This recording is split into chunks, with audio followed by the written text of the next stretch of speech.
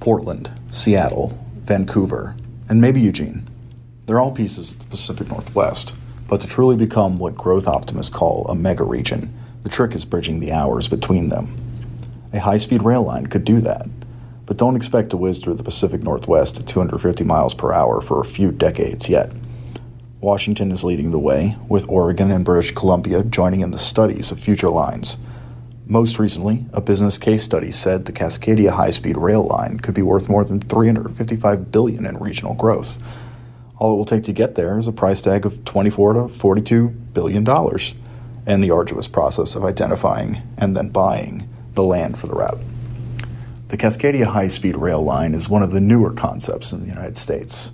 California is building a line that should start running in 2029, and Florida is extending its Virgin's Trains USA line to reach speeds of 125 miles per hour.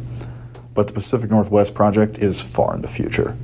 Meanwhile, Oregon government officials are just hopeful they can reinvigorate rail travel to help reduce traffic congestions on the way to Portland, and to capture some of the benefits travel between the cities brings.